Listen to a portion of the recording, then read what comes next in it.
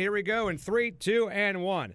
Well, it's football season. How do I know? Because Hawk Blogger is with us here. It's the weekly Softy Hawk Blogger podcast, and I tell you what, we sure appreciate you guys coming back. You didn't have to, and we appreciate everybody who downloads this every week and listens to a little Seahawk chatter between two guys who just flat out love Seahawk football, hoping for maybe a bit of a surprising season in 2018. A lot of naysayers out there, but we'll get to all that in a moment. Right now, though, it's our buddy from HawkBlogger.com, unflinching, I believe he calls it, Seahawk analysis, and it's always free at HawkBlogger.com. Joining us right now on the Hawk Blogger Softy podcast. What's happening, big boy?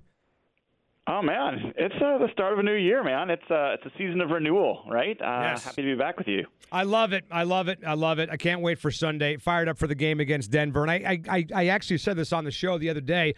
I love the way the Husky-Seahawks schedule plays out this weekend because the Dogs are playing North Dakota. They're playing a nobody. So all of my attention, all of my emotion as a fan can get sucked up by the Seahawks game on Sunday. But why don't we just start there with what we were just talking about? You know, a lot of doom and gloom by some people in the national media. Predicted. Even Vegas has these guys as a big-time long shot to make the playoffs in 2018. How do we feel about the prospects for the Seahawks this coming season starting Sunday? Well, I know how you feel because I saw a tweet from you last night, I believe, that said, screw it. Forget them making the playoffs. I have the Seahawks winning the division. Yes, is that right? And I was totally sober when I said that, by the way. Yeah, well, I'm not as optimistic as all that. I think that Seattle's they've got more upside than the national media sees for sure. But if you look at this team and you look at the depth, there are real question marks below the surface. And look, Softy, it's absolutely forget injuries. Like set that aside. Just healthy Seahawks. The win range for this team could very easily be between 6 and 11. Like it's a pretty wide range, yep. Even if for taking injuries out of it. So there's a lot of 50-50 games. Even this weekend is a tough call. We can talk about that more in a second. In Chicago next week on Monday night, that's a tough call. These seem like games you'd think you could win, but they could really go either way. Yep. So yeah, it's going to be an interesting year to see if they can really start to form this team around what's honestly going to be a better offense than a defense. Yeah, we'll talk about that in a second. But, just going back to the optimism, I mean, I just kind of, I guess, got to a point last night where, look, there's reason to have hope until there's not, right? And right now, Everybody's 0-0, obviously. Thanks, Einstein, for that incredible report. But there's no reason not to have hope until hope is lost. And I guess if these guys come out of the gate 1-5 or 2-6 in the first half of the year, then maybe you start to wonder and start to kind of realize that, hey, this ain't going to be their year. But as you said, the Chicago-Denver game, games like the Dallas game, it kind of feels like for the most part, at least on the schedule right now, I haven't gone game by game with this philosophy over a fine-tooth comb, but it kind of feels like every game is really a 50-50 proposition, okay? So, look, if the Seahawks get the kind of quarterback play that we think they're going to get, and if they get the kind of running game that we think they're going to get, maybe that'll bump it to a 55-45. Maybe they end up winning 9-10 games this year. Yeah, I mean, let's talk about where there's upside to this team, where there could be surprises that people aren't expecting, at least nationally. And the first one for me absolutely is Chris Carson. Yeah. I think that he could be a star. I think he could be one of the best running backs in the game. I think he's can be a Pro Bowl level player. I really do believe he's got that in him. And I don't think a lot of people nationally really know that. And I think that also Brian Schottenheimer's offense, people don't know what to necessarily expect. Everyone's got these expectations based off of him having, Chad Pennington or whoever he's had, Mark Sanchez, some guys in other places. He had Austin Davis. He hasn't had a Russell Wilson yet. Right. And I think he spent a lot of time studying what's working. And I actually had Jake Heaps on a different show I was doing before, and he's pretty high on what he's seeing. You're hearing from Brandon Marshall yesterday that he's speaking really highly of Schottenheimer, of what he thinks he's going to bring to the offense. Yep. So there's going to be some unexpected upside there. And then I think the receiver core, there's some really interesting players there that we just don't know. Brandon Marshall being one of them. I think Jaron Brown is another. And then the offensive line. For God's sakes, I can't believe I'm saying it, but Dave, the offensive line might be better than a lot of the teams they play this year. I think starting this week, I think they're better than the Broncos' offensive line. Okay, you threw out like 19 things there. Okay, so let me go back to number one. I'm excited. What I do you know want me you to are, do, dude? and I love you for that. But let's go back to Chris Carson for a second. Let me ask you this. Do you think it's realistic to think that Chris Carson could average 75 yards a game rushing?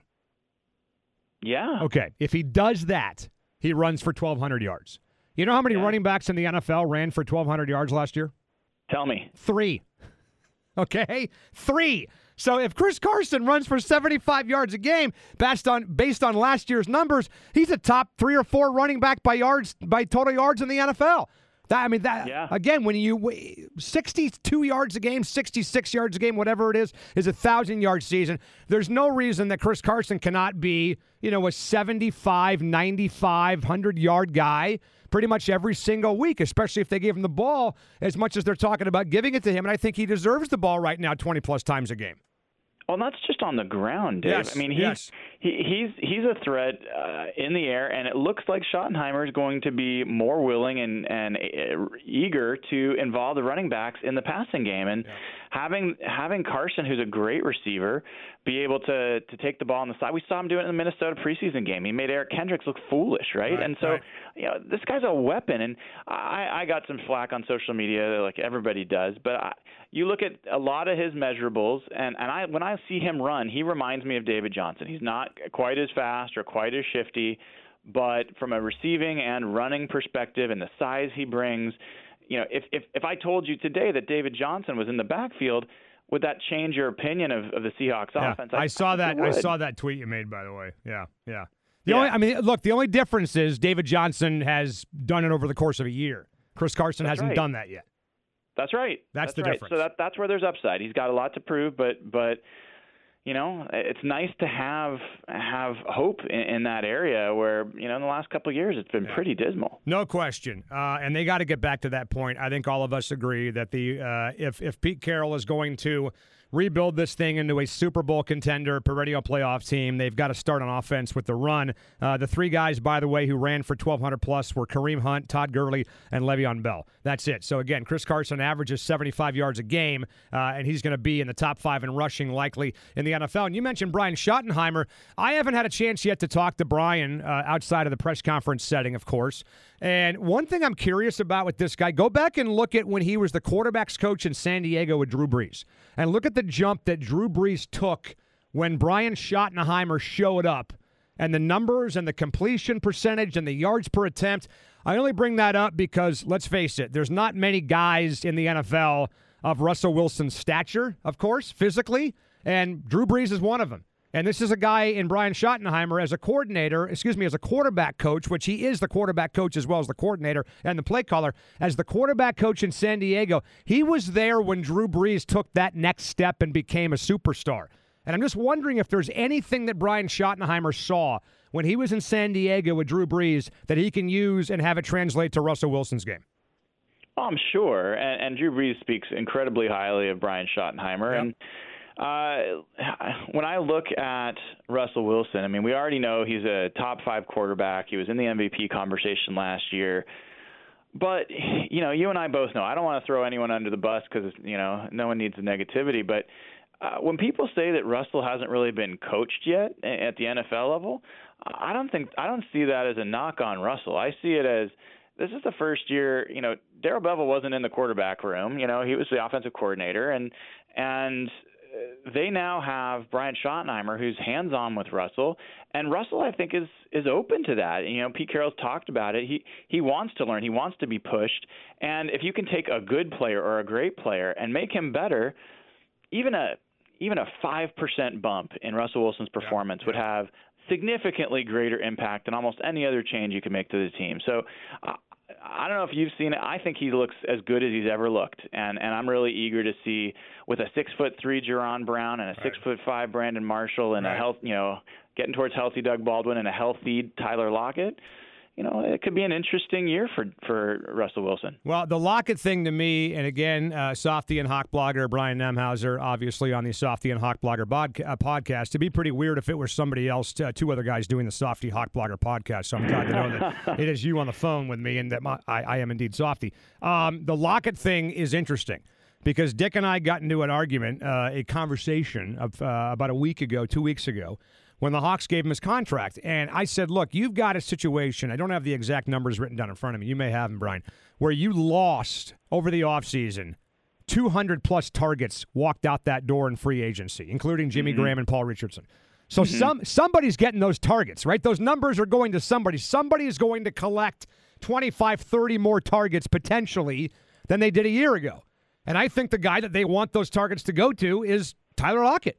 And I think if you sign him now, you might be saving money. I mean, Brian, think of the money that Richardson got in free agency from the Redskins, right? Ridiculous money for what he did or did not do in Seattle. If you wait and Lockett's targets go up and he has a 100-target season and he catches 65, 70 balls with 900,000 yards worth of receiving yards, whatever you just gave him, you're paying more next offseason. So if you are going to get Tyler Lockett more involved in the offense and you want those targets to go up exponentially, then you may as well sign the guy right now and save some money. Yeah, I mean, people react to the numbers, $10 million or whatever it is a year, and I agree that sounds like a lot of money for what Lockett has done so far. I think people don't take into account where the cap is, and you're going to see a lot more people talking about percentage of cap when they're talking about these contracts, and that's really equivalent as a cap goes up, and it's gone up a lot. It's really equivalent of like a $7 to $8 million contract from a few years ago, or 6 to 7 maybe even. And I think that we're going to see in the offseason that's going to have been a really smart deal. I've been high on Tyler Lockett. I think last year he played less than 100% for sure. He was not the same player. I think he's going to be back. I think he looks like he's got his quickness back. I think that people, they look at Tyler Lockett and they see a guy that's not that big, and they just have questions. But look, Doug Baldwin is not that big either. He's been the best Seahawks receiver and a top 10 receiver in this game now, and it's about separation and route running. And Tyler Lockett can, as far as I'm concerned, he can do a lot more than Paul Richardson can do. Paul Richardson had a few things he did really well. Oh, yeah. I wish him well, but I'd rather have a receiver like Tyler Lockett than to have a receiver like Paul Richardson. I agree with you 1,000%. And by the way, this is not going to be a fun podcast if we keep agreeing with each other, okay? So at some point, we got to start fighting on the air.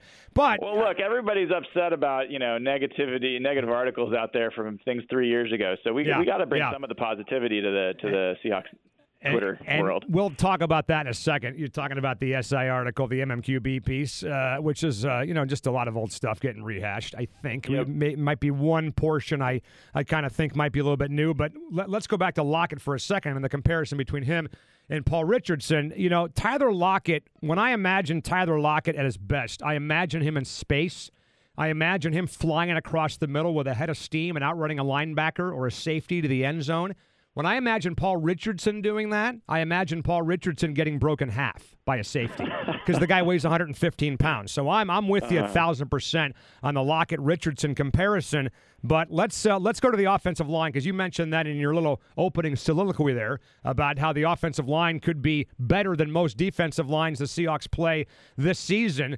I wonder about it from one perspective. DJ Fluker, Jermaine Ifedi, that right side, I think Posick, I think Britt, I think Brown, I'm pretty good with. Look, there's too many concerns on the right side to be that freaked out about the left side. I don't have it in my brain to be that freaked out about the left side considering how many question marks there are on the opposite side of the offensive line. But DJ Fluker, man, I'm watching him in training camp, and it's painful. It's painful watching him stand up, Brian. The guy looks like he needs a walker, for crying out loud. Now he's hurt, may not play in the game on Sunday, which means JR may get the start against Denver. And then Jermaine Ifedi, it seems like ever since Carroll ripped him a new ass in the scrimmage in camp about a month ago when he was jumping off sides, that he kind of has maybe woken up a little bit, but still Jermaine Ifedi seems to be walking on thin ice and could be maybe a snap or two away from getting replaced by George Fant. What's your take on that right side of the offensive line? Well, I've heard you're not the only one that's talked about DJ Fluker and that he looks like he's dragging his leg along with him. I'll tell you what, dude. He looks to me like he has to go to the bathroom every time I see him. Seriously, that's the only way I can describe it. Yeah. It has not jumped out to me as much to others. I've liked what I've seen from DJ Fluker on the field. I think he's been a mover of men in the run game. I think we know what he is. He's a big dude that pushes people around, but not that great in the pass pro. So I don't know. I'm not down on DJ Fluker. I'm also pretty happy that they've got a guy like J.R. Sweezy there to step in, who might end up Wally Pippin him and taking that role because. Yeah. He owned that role for a number of years for the Seahawks, and so I think that's going to be okay. And I also think, on the Germain Ifedi side, same kind of thing. Like, I'm not particularly high on Germain Ifedi. I think there's some things he does better than people realize because he does one thing really badly, and that's pass protection. Yeah. But if he really is just getting his lunch eaten on Sunday against Von Miller. Now, wait a minute. You said Ifedi is bad at pass protection. You know who else is subpar at pass protection is DJ Fluker. You're telling me that you feel good about both those guys being out there on 3rd and 8 if it happens like that?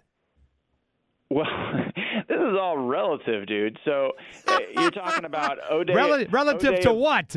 To who they're playing or what they looked like a year ago? Luke Joeckel and I would rather have DJ Fluker or J.R. Sweezy out there than O'Day Abushi. 100%. Okay, no great. Question. And you know what? I'd rather be 4'1" than 3'9". I mean, come on, dude. At some point, the standard is supposed to be the Super Bowl, right? The standard is supposed to be a playoff caliber offensive line. Do they have one right now? Sweezy was a right guard for multiple Super Bowl teams. So yes. Don't tell me about that. 4 years ago. It was a right tackle for a Super Bowl team. Let me ask you this. And here's where the disagreement starts to come in. This is where we have some fun now. You're telling me J.R. Sweezy was a starting guard for a 2-time Super Bowl team, and you're exactly right. Number one, that was 4 years ago. And number two, why was J.R. Sweezy let go by Tampa Bay? Because they paid him a crap ton of money, and the Seahawks only had so much to go around. So, yeah, you could argue. Way bigger question to me is why you trade a Max Unger, who is the core of that line, for a Jimmy Graham and completely change the face of your team and what you emphasize going from physical to finesse. So that's a far bigger issue to me than letting J.R. Sweezy walk. Yeah, I don't know, man. I just think about the Seahawks and their next real legitimate playoff team that is going to stay in the postseason conversation for hopefully 3 or 4 or 5 years the way this one did.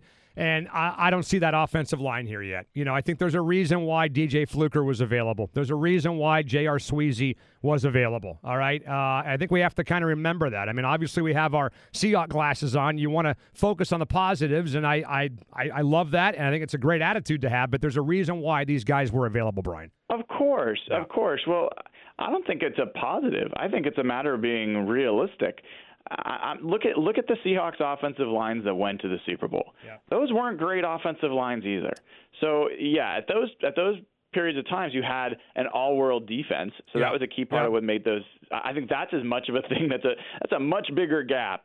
If you told me what's the gap between the Seahawks defense in 2013 and 14 and this one, the gap between the Seahawks offensive line in 2013 and 14 this one, there's no question that it's the defense that has a major gap. Well, that by the way, that offensive line in 2013, who had the highest paid offensive line in football in 2013? Seahawks, that has nothing to do with quality, Dave. I mean, you still had J.R. Sweezy and you still had Paul McQuiston taking snaps that year. But you also had Max Unger. You also had Russell Okung. Look, I mean, I'm with you. You can overpay for bad offensive linemen, but the more you pay, the better the odds are you're going to have better talent there. I think we all agree on that. But you know what? I'm with you 1,000% on the defense. Look at the depth, dude. Look at the backups on the defensive line now compared to 2013. Yeah, it's interesting. I see it a little differently than a depth issue on defensive line. To me, it's the ceiling. So Frank Clark is the guy that has a high ceiling, and maybe he's already done double-digit sacks. Maybe he can do that again. I think the rest of the defensive linemen are kind of in a big chunk to me. Like they don't necessarily stand out from one another. What's the difference between Naz Jones and Jaron Reed and Shamar Stephen and Tom Johnson? Like how is one of them really that much better than the other? Reed is definitely stepped up last year, but he's not a star yet. I don't think we know what we have in Dion Jordan. Is he going to even make it through a game? Is he going to be an impact player? Rasheem Green, I think, is a good young player, but I think they've got a lot of quality players on the defensive line. So it's not a depth issue to me on defensive line. It's just how much upside is there? Are there guys that are going to really step up and be a real problem for the offense? That I don't know. Well, yeah, I mean, again, I would disagree a little bit. I think the depth, what I'm talking about is guys that may have a chance to be stars sitting behind Quentin Jefferson, sitting behind Frank Clark, maybe sitting behind a guy like Rasheem Green. And I don't know. Maybe it's unfair to expect that after what they had in 2013. Hell, we may never see depth like that ever again on the defensive line. When you have a defensive line where Cliff Averill and Michael Bennett are backups, for God's sakes, I think it's almost ludicrous to expect to see that kind of depth. That may have been once in a generation depth on that defensive line and once in a generation depth in the secondary, right? I mean, think of the guys that were backups on that team that became starters around the NFL, and now Dante Johnson's banged up, and he may not play on Sunday. We're talking about potentially seeing Nico Thorpe and Shaq Griffin out there together with Earl Thomas and Bradley McDougald, and Earl just got here 2 days ago. Yeah, no doubt about it. Actually, I don't think we're actually saying different things on the defensive line. We're just saying it differently. And yeah, the cornerback, the secondary. Look, Dave, here's the challenge on the defense, right? You've got a really questionable pass rush, and you've got a really questionable set of, depth in cornerback, and you got really questionable, the safeties are getting better now. You got Earl Thomas back. But in general, you got a questionable secondary and a questionable pass rush. You know what that equals? Questions? A lot of chances for the pass to be a real problem for the Seahawks. Yeah. So that's going to be tough. And part of the reason I think Russell Wilson, if you're a fantasy football guy, you grab him this year is what's Russell Wilson done in games where he's been trailing, by 10 points, 15 points, and had to score a bunch late. His numbers are huge. I think he could have a number of games like that this year where Pete Carroll's going to have to open it up and let him pass the ball around the field. And I think he's got some playmakers to do even better than he's done in recent years. Well, look, you play to your strengths, right, every week. And what are this team's strengths right now? Well, I think they're Doug Baldwin. I think that they're Russell Wilson on the ground. I think they're Chris Carson on the ground. And I think that it's your linebacker core with K.J. Wright and Bobby Wagner, and now obviously your deep safety with Earl Thomas. I mean, to me, that's the strength. So on offense, if I'm calling a game for the Seahawks right now, I'm acting like Russell Wilson's 25 years old, and I'm bringing back the option, and I'm letting Russell Wilson run wild. Yeah. Why not? Yeah, I mean, the run-pass option, definitely I'm kind of interested why that hasn't been something we've seen. Maybe we'll see them break it out in the regular season. But, yeah, this is Russell Wilson's team for sure, and it's going to be a chance for him to showcase what he's got. And, we'll see. I'm curious, going into this year, where's your head at in terms of what's most likely win total for this team? I think the most likely win total is 9-7. Likely. Yeah, that's exactly where I am. We're agreeing again. Right. Yeah, I mean, and that puts them in a position to maybe push for a playoff spot. We'll see how things go. Yeah, I mean, if they're 9-7 come week 16, so 2 weeks to go, right, in the regular season. If they're 9-7, then you'll be able to paint a picture. It may be a long shot, but you can paint one that gets the Hawks to the playoffs. Yeah. And I think I think that's a hell of an accomplishment, dude. I know a lot of people don't agree with that, but if you're telling me that you lost Jimmy Graham, which is 10 touchdowns walking out the door, you lost Paul Richardson, you lost Cam Chancellor, you lost Richard Sherman, you lost Michael Bennett, and you lost Cliff Averill, and you're going to go 9-7 and have the same record you did the year before and likely have injuries because everybody has injuries, to me, that's a job well done by Pete Carroll. Yeah, and let's be honest, this year is not going to be judged by record, at least not by me. Yeah. It is going to be judged by how the young players, the next generation of Seahawks do, and how they look, how the offense looks with a new offensive coordinator. Is it going to be something that Russell can really reach his next level of performance with? Do they have a plan? Do they have the next crop coming through? How does Rasheem Green play? How does Shaquem Griffin play? Can Shaquille Griffin take the next step from being a good cover corner to being a guy that actually makes interceptions and difference-making plays? Yep. Can this offensive line start to solidify? And, those are the things that are going to really matter because, look, there's almost no situation I can see where the Seahawks are a championship Super Bowl contender this year. Even in the most optimistic view, I don't see that. Yeah. So then it's just about, do you have the parts in place to start building toward that? Yep. Agreed. That's what this year's gonna be judged on. Yes, I want the pillars of the next great championship team to start growing out of the ground in 2018. That's what I'm looking for right now. Hey, before you go, the MMQB article by Robert Klemko on SI, which basically is just a lot of stuff that we knew already. You know, hey, there's some players that are jealous of Russell Wilson. They don't like the relationship between Russell Wilson, Pete Carroll. Pete Carroll protects Russell Wilson, doesn't criticize him as much as he criticizes other players on the team. I think we knew all that stuff. The one thing that did jump out to me, though, here, Brian, is the portion where it talks about Russell Wilson being a snitch and going to Pete Carroll with things the players would talk about. I really hope that's not true, man. Don't you? I don't know. I hate the whole topic, to be honest. I mean, oh, come on. You love it. Get out of here. You love it. I don't know. I mean, look, I think there's a potential for this to be a completely different reality than the way the story is being told. I mean, I think none of us know really what's going on there, and so from a sports radio, we could just talk shit perspective, fine. But like, look. Who's Pete Carroll? He's a guy that only sees the positive, who always talks about what the potential is. And it's not that he had a different rule for Russell Wilson, no matter what people said. That's not my perspective. I believe that, look, he had different rules for Marshawn Lynch. Sure. Michael Bennett. Yes. He had what he sees is the potential in people. Right. And he coaches people. Even when I talked to Jake Heaps, he said, I loved about this coaching staff that they teach, they don't critique. Right? They teach, they don't critique. What does that mean? Russell Wilson's not going to be held as accountable as maybe some of the defensive players wanted. They held each other accountable in a way that maybe wasn't happening on the other side of the ball. And don't you think that different positions demand a different approach? When you're talking about defensive line, defensive end, strong safety, offensive line, versus quarterback. I mean, you've been to practice. You watch the way Tom Cable talks to the offensive line. Is that the exact same way that offensive coordinators talk to quarterbacks? Of course not. Right. And yes, of course. I agree with that. And I just add, Richard Sherman blew up on the sidelines. He did, something I think pretty selfish at the end of the NFC Championship against the 49ers, took the attention away from the team and made it about himself there. I love Richard Sherman. I'm a huge Richard Sherman fan. But Pete Carroll also said glowing things about him after that. He's not a disciplinarian. He's not a hold the guys accountable kind of coach. That's just not who he is. So, I think part of this is just interesting to watch. Pete's got a philosophy he believes is, a winning philosophy. I think it's being tested. It's really being tested in the NFL.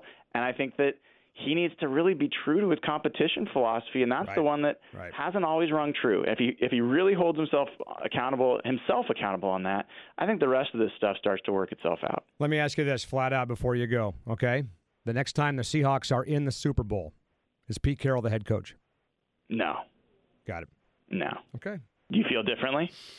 No, because I think that's very, very tough to do. Very, very difficult to get there and then to tear it down for the most part, almost all the way, except you have the quarterback and then build it back up and still be around for that end result. I think that's almost unheard of in the NFL. Yeah. Who you got this weekend? I got the Hawks. I think they pull it out. Yeah, I'm just not a big fan of Case Keenum. I thought Case Keenum, he was helped a lot by what he had in Minnesota. And I love the fact, as Holmgren said yesterday, that they're going down there and they're facing a guy making his first start in a brand new offense. Yeah, and I'll tell you before we go, that offensive line for the Broncos is not good. Mm-hmm. And don't be at all surprised if Ken Norton sends his favorite linebackers on a number of blitzes early on and really brings the heat. I'm hoping that we see a lot of pressure applied to what I think is a really bad offensive line. Well, his favorite linebacker is Malcolm Smith, and he's in San Francisco, so he's not going anywhere against Denver. Hey, Brian, you're the man. This will be fun to do again. Fired up to do this every week, and we'll pick it up next week before the Bear game, man. Appreciate this, dude. All right, thanks, Dave. All right, Brian Nemhauser, Hawk Blogger. Check him out on Twitter at Hawk Blogger, on the web at hawkblogger.com. We'll talk to you guys next week. See ya. All right, man. Good stuff. All right, thanks. Take care, man. You want me to email that to you again like last year? That'd be great. Got it, buddy. See ya. All right, bye.